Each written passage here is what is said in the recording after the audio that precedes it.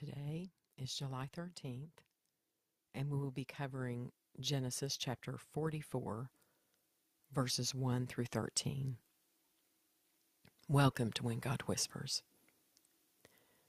Then he commanded the steward of his house, "Fill the men's sacks with food as much as they can carry, and put each man's money in the mouth of his sack, and put my cup, the silver cup, in the mouth of the sack of the youngest, with his money for the grain." And he did as Joseph told him. As soon as the morning was light, the men were sent away with their donkeys. They had gone only a short distance from the city. Now Joseph said to his steward, "Up, follow after the men, and when you overtake them, say to them, 'Why have you repaid evil for good? Is it not from this that my Lord drinks, and by this that he practices divination? You have done evil in doing this.' When he overtook them, he spoke to them these words. They said to him, 'Why does my Lord speak such words as these? Far be it from your servants to do such a thing. Behold, the money that we found in the mouths of our sacks we brought back to you from the land of Canaan. How then could we steal silver or gold from our Lord's house? Whichever of your servants is found with it shall die, and we also will be our Lord's servants.' He said, 'Let it be as you say. He who is found with it shall be my servant, and the rest of you shall be innocent.' Then each man quickly lowered his sack to the ground, and each man opened his sack, and he searched, beginning with the oldest and ending with the youngest. And the cup was found in Benjamin's sack.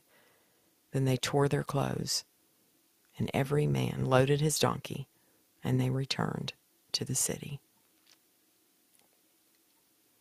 Again, deceit is used. Joseph set up this really difficult situation. Is it possible that Joseph was trying to discover where his brothers' hearts were? Were they sorrowful for all the wrong they had dealt Joseph in his younger years? Once confronted with the wrongdoing, they tore their clothes, and every man loaded his donkey, and they returned to the city.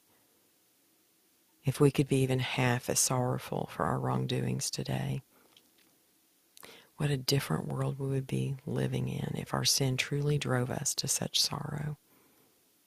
Is there an action in your past that still grieves your heart? Are you sorry for a past wrong that you committed?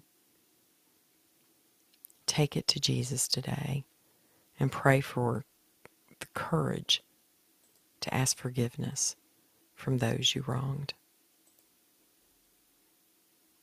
Heavenly Father, I don't always understand why things happened as they did in my own life, and especially in the Old Testament, but I know there's always a lesson for me. It is truly a shame that we find sin so easy to tolerate in the world today. We say, "Oh, sorry," without really feeling sorry at all. It's very sad that we not only tolerate sin in those around us, but excuse our own sin with the attitude, "I'm not as bad as others I know." I know we have to grieve you, Father. Not only our sin and disobedience, but our blasé attitude about our sin. I know I am just as guilty as anyone else. I've tried to excuse my sin and find someone else to blame, but I alone am responsible. Please help us see the truth about sin. Help us not to treat it as nothing. Help us to see that our sin is responsible for Jesus dying on the cross. Help us to know and learn and change.